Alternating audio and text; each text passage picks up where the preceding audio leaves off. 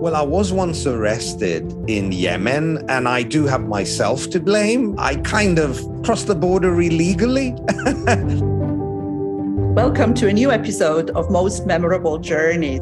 Another fascinating guest today. And it's funny how I find these people. I really don't know. But you see, when the universe knows what you're looking for, it serves you the people, and they just turn up on my laptop and I find them. And this one today is quite special because I live in Cyprus. He has a Greek name. So, of course, I immediately noticed Harry Mitsidis. I thought, who on earth is that? And then I started reading. And then I read that he is the world's most traveled person. And he has actually been to all the 193 countries that are recognized by the United Nations. And not so many people have done that.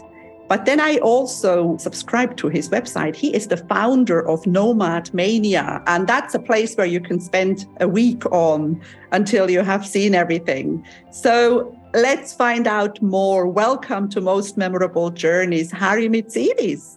Thank you very much for having me. It's a real pleasure. Really, I'm looking forward to this. So am I. And let's just start right away. Where does Harry Mitsidis come from? Because the Greek name is, it's obvious you are somehow of Greek origin. Well, I'm more than just of Greek origin. I actually grew up in Athens. So yeah, I'm half Greek. My father was born in Athens before the Second World War. He is of Pontiac origin. So his parents were from Samsunda, currently Samsun. So that half is accounted for. The other half is a bit more complicated. My mother was born in Cape Town in South Africa, and she is of Polish background. And I was born in London, and I currently live in the UK.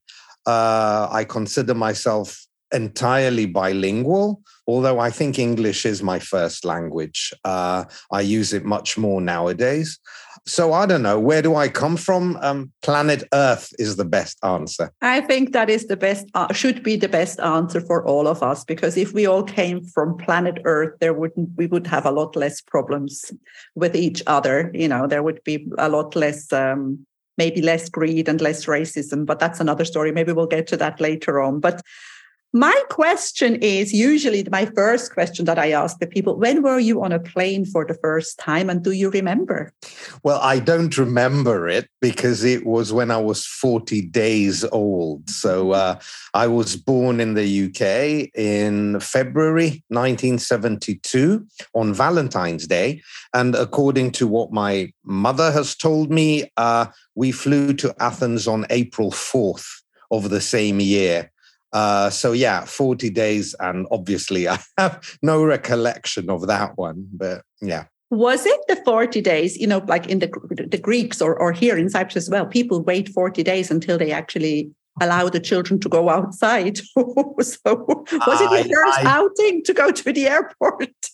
I'm not sure that my mother really planned it that way. I think it's just how it happened, really. That's funny, Very funny, because it is a thing. It still is. There's some people don't take their kids outside until they're 40 days old. Absolutely. Yeah. Well, I'm pretty sure that I got many walks in Regent's Park and stuff before I was 40 days old. So, in the little pram and stuff.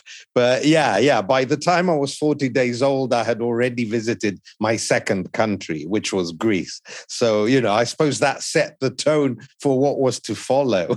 I'm from Switzerland. My kids were born here in Cyprus, and they were a little older, but their first trip obviously was to go to Switzerland and meet the other side of the family. That's what people like us do. We go and introduce our kids to the other side. Indeed, yes. So then you grew up in the UK. You went to school in the UK. I grew up in Athens. My whole childhood, and in fact, my first degree was in Athens. But obviously, there was a lot of travel involved. Not only to the UK, where my grandparents were, but also because I would say my parents were avid travelers. Now, in the 70s and early 80s, obviously travel was not what it is today, but for their means and for the time, I think we did quite a few trips. So I very clearly remember a trip to Spain when I was 5, then another trip to Italy when I was 6. We didn't go that far. But anyway, I was based in Athens until I was 21. Yeah. Okay, that's quite significant. Actually, growing up in Greece, recollection of your teenage years would be in Greece, would be in Athens. Yeah. Well, I think what has happened with me is that I would definitely say that in the first half of my life, I was Greek, and I think the international part was not really very pronounced. But then later on, when I started traveling, and then of course when I did move away, I think the more international / British part, came to the surface. So, now obviously I'm very proud to be half Greek. And when I'm in Greece, I fit in and I have friends there. But I think I hesitate to say I'm Greek now because I don't think my character and personality really match the stereotype of what Greek is, Yeah. Even though I think that's another thing that is really changing in the world, isn't it? The stereotypes are changing. We are becoming a melting, every place is becoming a melting pot, really. People's mentalities are changing. And I think it's still, being Greek is still very beautiful. Oh, absolutely. Oh, really? It is. I wish I were more Greek.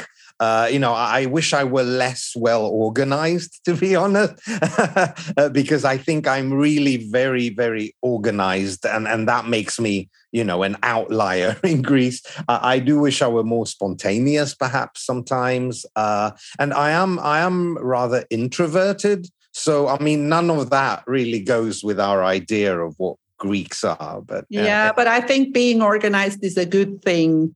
And I think having traveled to 193 countries is quite extroverted, if you ask me. How did it start?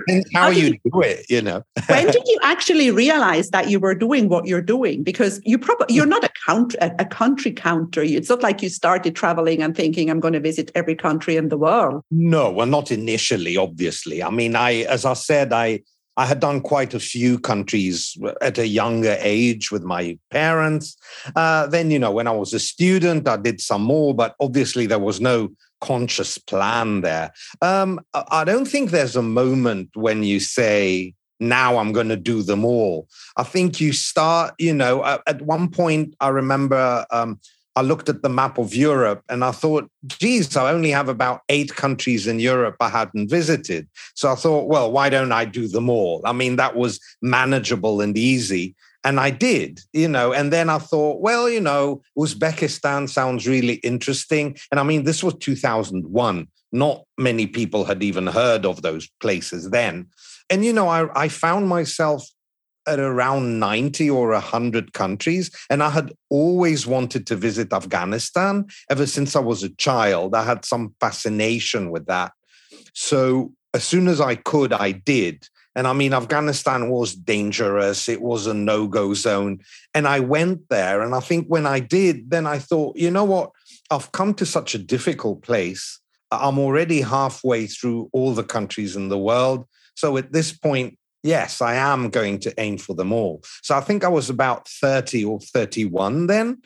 And it took me 5 years and I was done. I admit I did them way too fast. And I feel guilty about that, which is why I founded Nomad Made.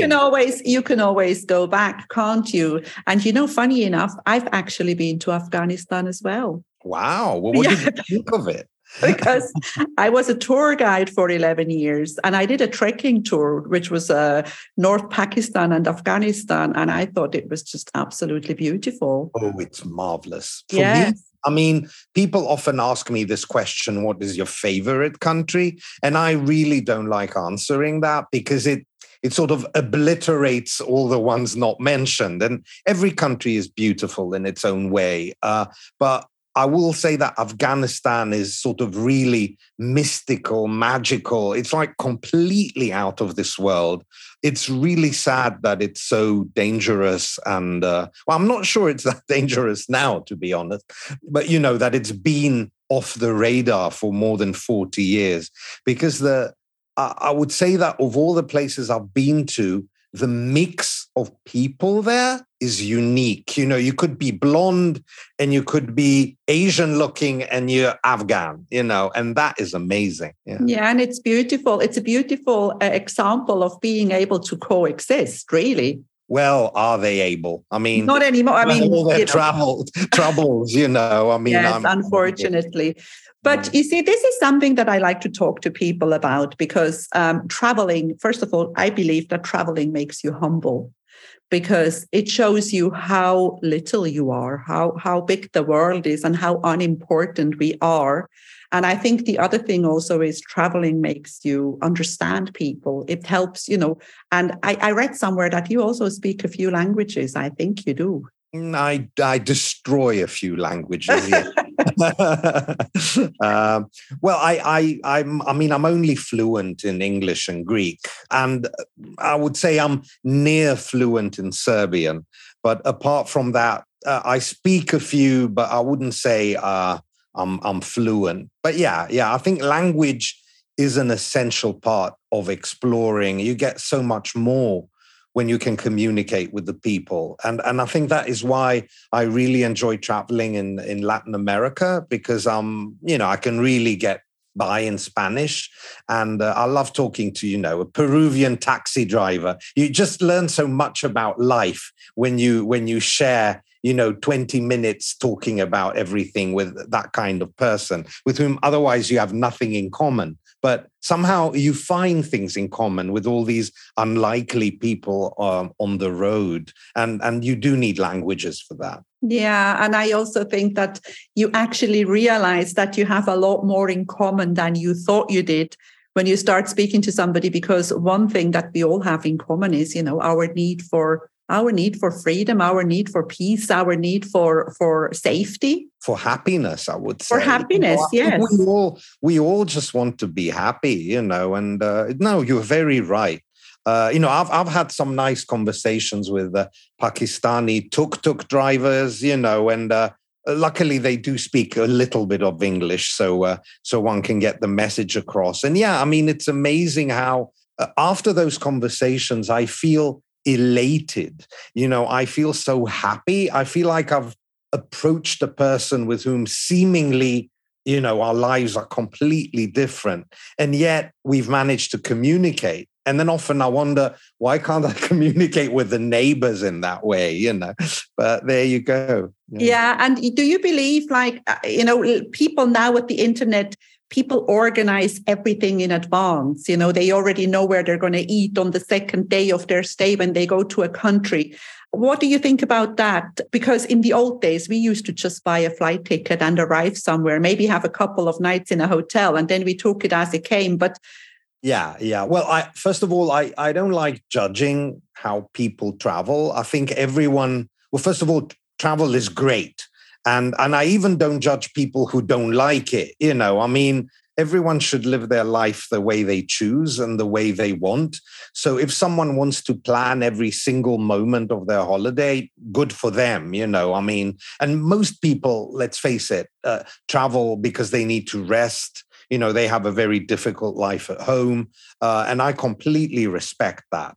Now, for people like myself, planning is a different thing. I mean, I do usually plan the outline of my trips.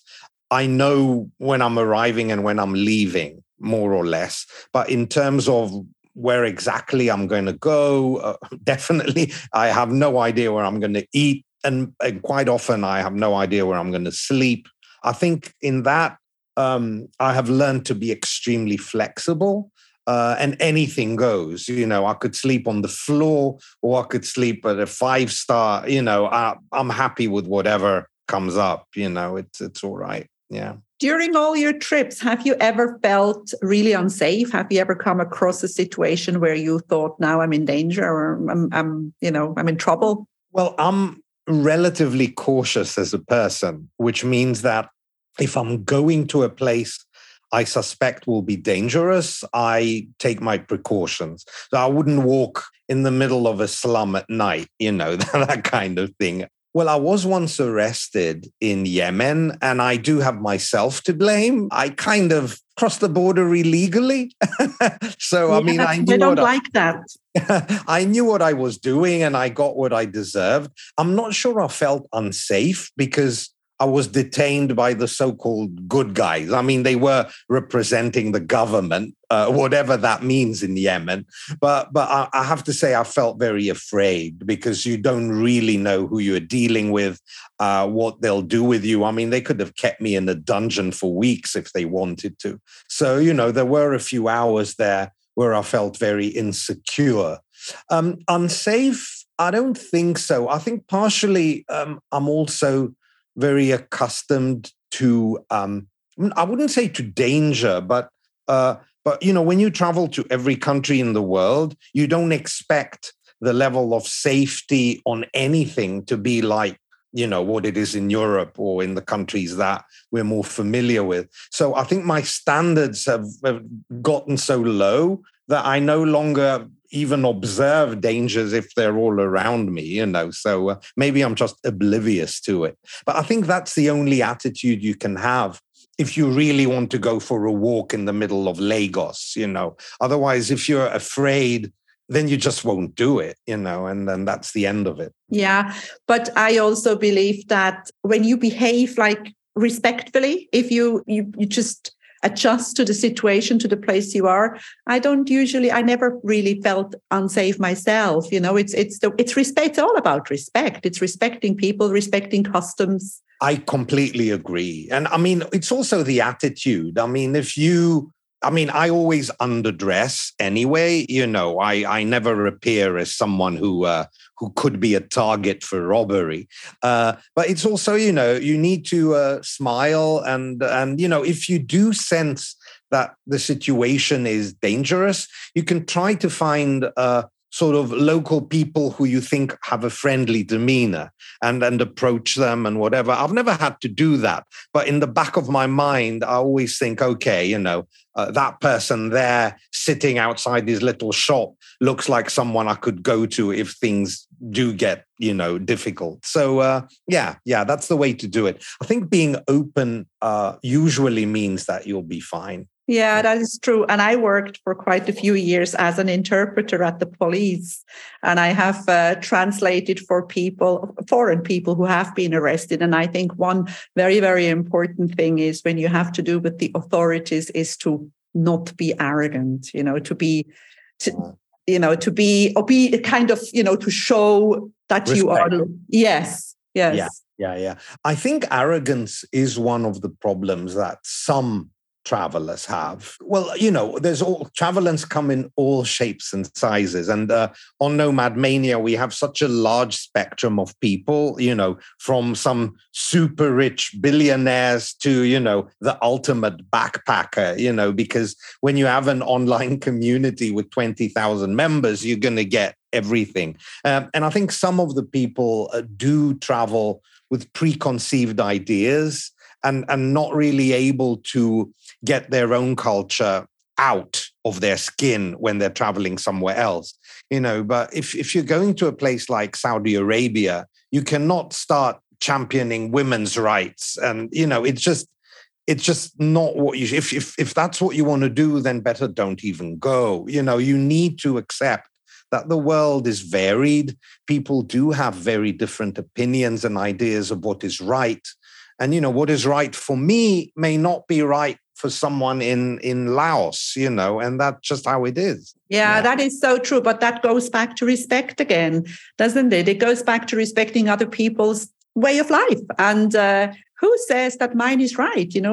Whose is right anyway? I think we're all just human and here for a short while trying to do our best. No, and I mean, if you look at it from a happiness point of view, I would argue that the poorer the person, the happier they are often, based on what I've seen in Africa and just the joy. I mean, assuming that the people do have the basics to live with, but, the joy that you often see in a nondescript African village is usually much bigger than what you find in European cities. So, that then makes you think, well, what is happiness ultimately? And, if progress or success is to be someone like me or someone Western, for example, then is that really it? Or maybe this is a better path to happiness? So I do think traveling is partially a way of philosophizing and understanding deep existential questions and observing them and trying to reach your own conclusion. Absolutely. And respecting other people's conclusions. Let's talk a little bit about Nomad Mania, because that's how I found you. I don't know if I found you first and then Nomad Mania or the other way around, but I obviously set up an account. I still have a lot to fill out, but every country can be split up in parts because, some countries are really, really big. Yeah. How does that work? Well, yes, as you said, when I finished every country, I found myself in a little bit of a situation where it was like a letdown. I thought, okay, I've done it. And what now? What will my travel aims be now? I am a person who always needs to have a sort of aim or an end result rather than going with the flow completely. So then I thought, wait a minute, the world is huge.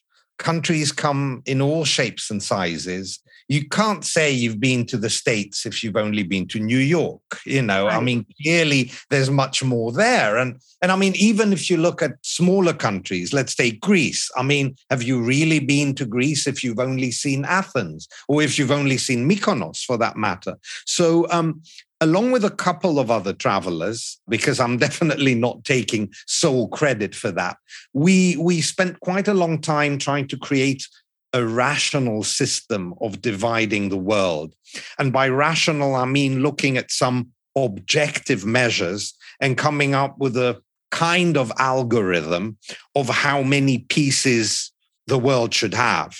And I mean, there's no perfect science here. We figured out that a good number would be around 1,200 because that is challenging enough, but it's not unmanageable. It's not 10,000 where you get completely lost and don't know what comes next. So given that ballpark number, we looked at a country's size, its population, its economic strength in the world, international tourist arrivals, which kind of looks at international appeal. And also we looked at cultural diversity. So that works well for African countries, which have a tribal background and there's many different peoples. And sort of we crunched numbers into that and came up with a sort of optimal number of divisions per country. And that's how we have now come up with a final division into 1,301 regions, as we call them.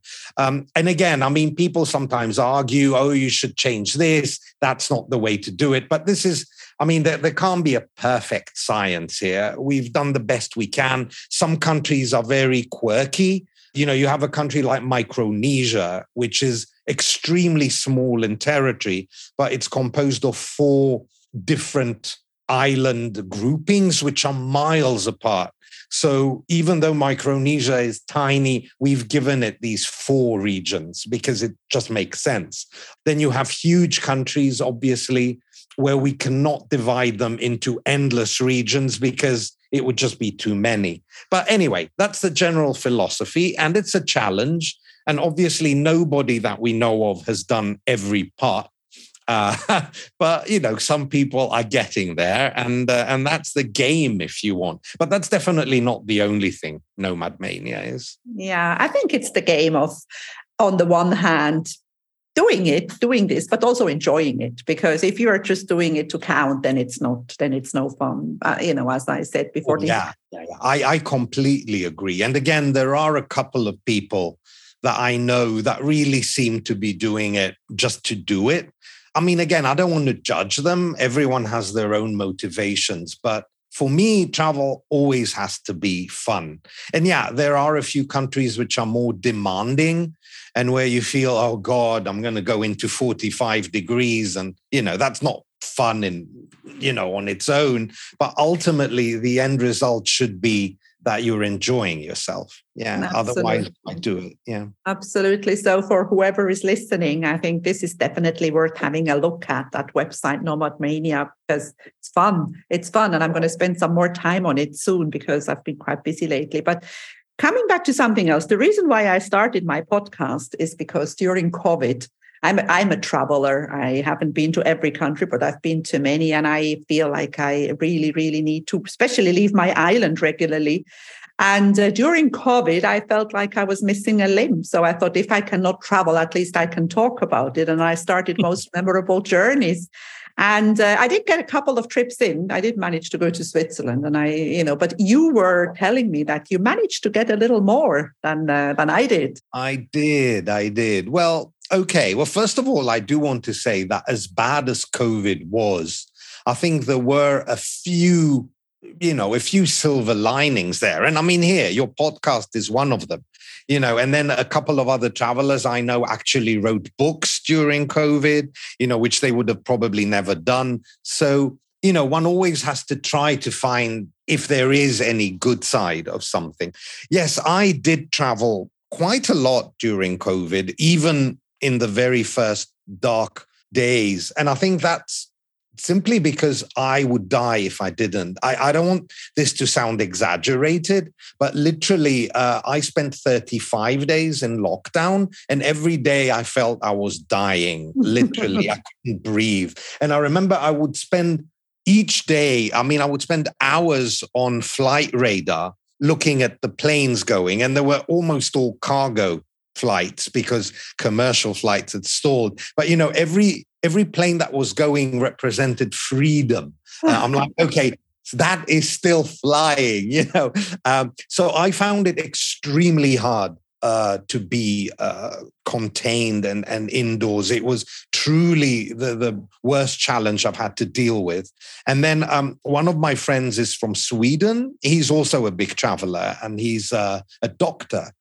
So that was a very good coincidence. So I corresponded extensively with him and asked him, to what extent, if I came to Sweden, which was the only open country at the time, what risks were there? How was the situation? And he kind of told me, what, things are really not that bad. Just come, don't think of it too much. And I did. I had to fly from London via Helsinki because there were no direct flights. But luckily, there were those few flights. And I spent 10 days in Sweden in April 2022, when the whole of the rest of the world was locked down. And, those days, that scene in Titanic where he's like, I'm the king of the world, well, that's exactly how I felt when I landed in Stockholm, and then I rented the car. And basically for 10 days, I was on my own with my car. There was very little, if any, interaction with people, but hotels were open and restaurants were open. And I think I drove about 5,000 kilometers, and that was just the affirmation of freedom. And I'm pretty sure I didn't cause anybody any danger, and I do think one needs to travel responsibly. One always needs to think of the consequences of that.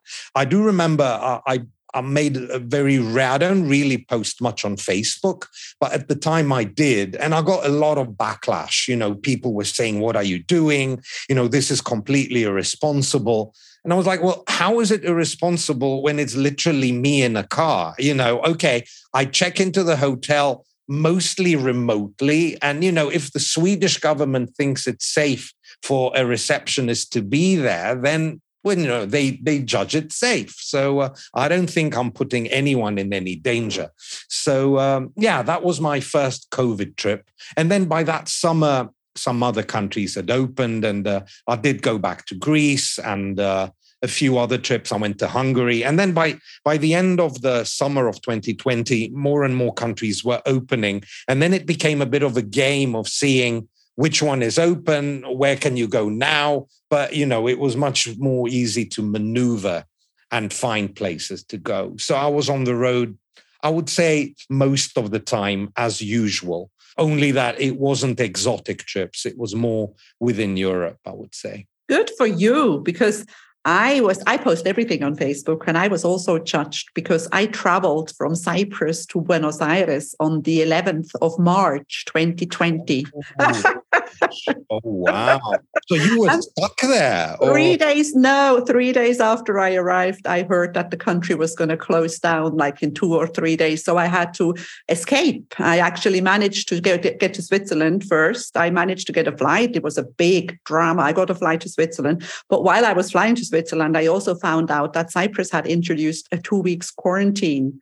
Oh. So actually, I was one of the first people who spent 2 weeks in a hotel here upon arrival. But it was 2 good weeks of my life because nobody bothered me. I had time to think about my life. It was a beautiful Aldiana resort on the beach near Larnaca. I had a balcony. It was good weather because it was beginning of April. Could have, life could be worse. Well, those are the silver linings. Yeah. Having said that, we in the travel community, we did lose a few people to COVID, and that was really sad. And in fact, we lost one guy with whom we had traveled a few weeks before, and I noticed he wasn't wearing his mask properly. And I told him off, wear that mask. And yeah.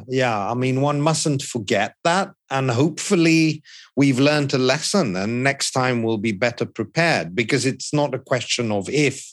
It looks like it's just a question of when. Oh, absolutely. Yeah. And I think you mentioned judging a few times, and it's so unnecessary to judge. People in Asia have been wearing masks for years, way before we started doing that, because they were protecting each other. When you had a cold as an Asian person, you wear a mask so you don't pass it on to somebody else. It's got to do with respect again. Yeah, no, I agree. I was very recently in Asia.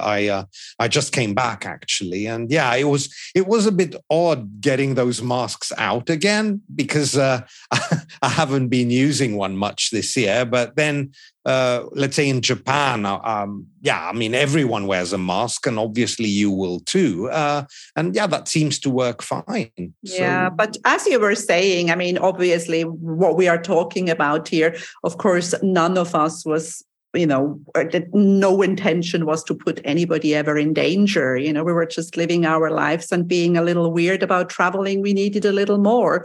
And whoever wanted to stay home or still wants to stay home, I respect those people. If they are not ready to face the world, it's totally fine. Well, I do really think that in general in life, making rules that apply to everyone is futile because people are just not the same. Everyone is different. I mean, in terms of age, in terms of abilities, in terms of interest, we are all different. And so, obviously there's some universal laws like, don't kill people or whatever. But from there on, a rule like don't leave your house, to me, just seems, completely out of order, So obviously, I do think one needs to consider individual circumstances before looking at what the best outcome could be.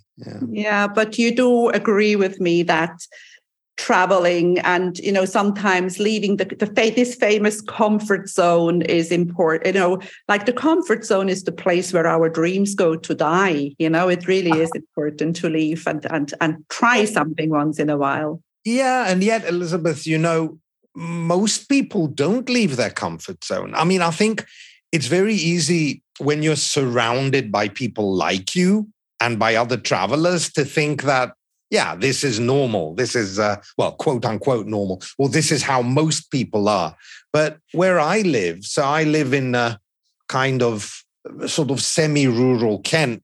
When I walk around, I mean, I bet most people have never been abroad, or if they have, it's to Benidorm, and that's it.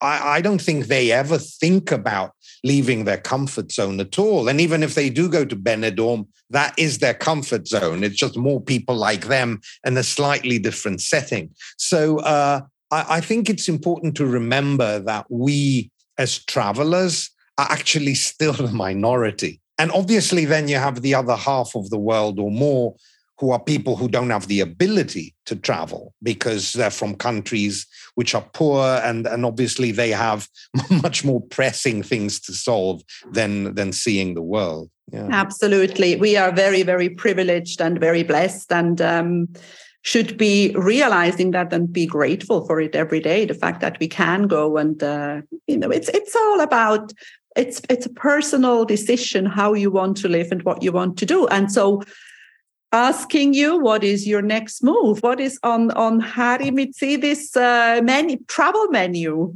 Ooh, lots. Well, to be honest, even though I said I did travel a lot during COVID, it still wasn't necessarily the trips I would have had without COVID. So now that that's sort of behind us, now I'm coming back to the real to traveling.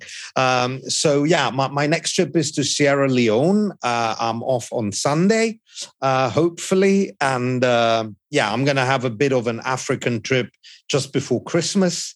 And then in January, I'm planning a trip to India, where I was last in 2017. So, it's time to go back. Then in early March, we have a Nomad Mania gathering, what we call a conference in Panama, in Bocas del Toro, which is one of the nice archipelagos there. So there's going to be 30 of us there. And obviously, as part of that, I'm going to do a bit of Central and South America.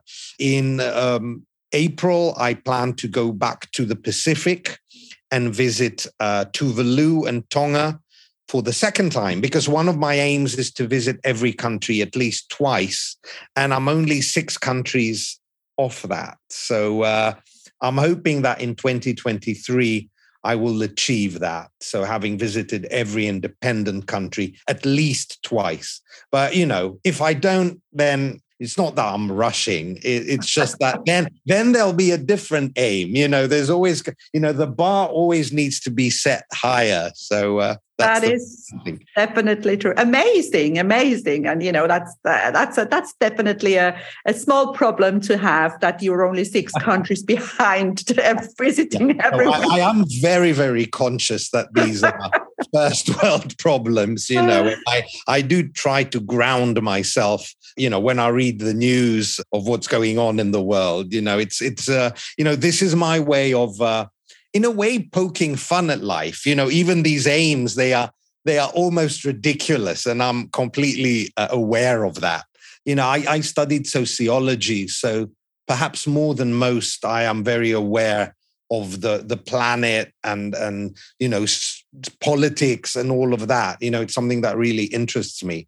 So It's not as if I'm oblivious to that at all. No, but I think by traveling and connecting the world and understanding and showing respect to other people, you do your part for the world. Not, we can all participate and contribute by just being kind. And kindness has no borders, and it has no color and nothing. So you're not doing anything wrong at all. That's so nice to hear, Elizabeth. This is exactly my philosophy, be kind. And I think my proof of that was actually in Sierra Leone, where I'm going. So the first time I was in Sierra Leone, I learned the value of $1 because I was traveling in the middle of nowhere, and there was a river we needed to cross. So we were waiting for the barge, and on our side there was this village, and these people came around to look at this white guy, because obviously that didn't happen every day. And then I decided, I'm going to give these people $1, because that's all I had really. And the joy they all just burst into dance and cheers, and it was like this massive positivity. And I thought, it's not every day that you realize that $1 can bring that much happiness to that many people.